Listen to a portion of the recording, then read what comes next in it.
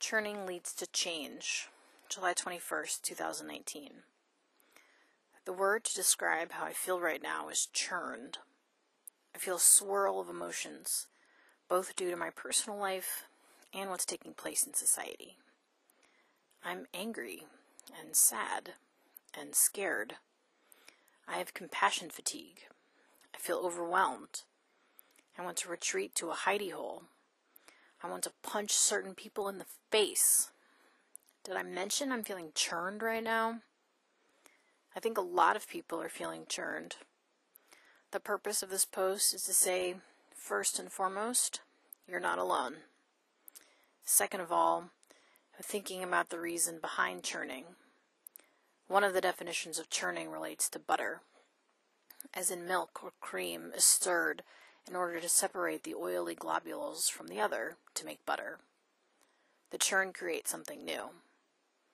Maybe this churn, this agitation, will create something new personally as well as in the world.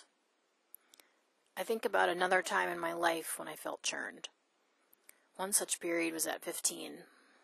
I went to Camp Anytown, which is a camp sponsored by the National Conference for Community and Justice that works to break down prejudice and promote diversity. Before attending the camp, I didn't think of myself as a racist or prejudiced person. I was nice to everybody. How could I be racist and prejudiced? Well, I was, and am. As many people have said, racism is embedded in our environment. It's the air we breathe. It's baked into the systems we operate. Our country was literally built on the back of racism. Of course, that trickles out to other isms too. They usually go hand in hand. The only way to root out those isms is to confront them, to bring them in our face, to get churned up so they transform into something else. That's precisely what happened at Camp Anytown. We shared our snap judgments of different races. We talked about media portrayals. We held panel discussions about our own experiences. And we changed. I wonder if that's happening for us right now. If we as a society are transforming into something new. And this is part of the process. We're in the painful part where the oily globules are separated from the other. We're in the unsettled part where things are strange and disorienting because we can never go back to how it was before. The U.S. will literally never be the same after Trump's presidency, for better or for worse. People may try to go back to the status quo, but it will be impossible after so much has been revealed. That's the role of struggle, according to my spiritual teacher.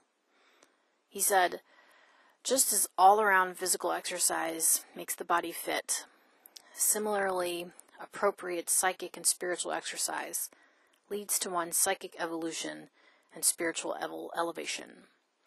If one is keen to advance, if one wants to attain expansion as well as bliss in life, one must continue to struggle.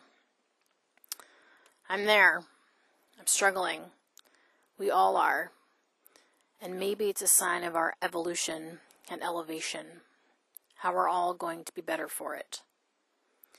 I dream of a world where we recognize struggle can lead to something better, where churning means we're in the middle of growing into something new, a world where we have patience with the process of transformation, a world where we understand churning leads to change. Another world is not only possible, it's probable.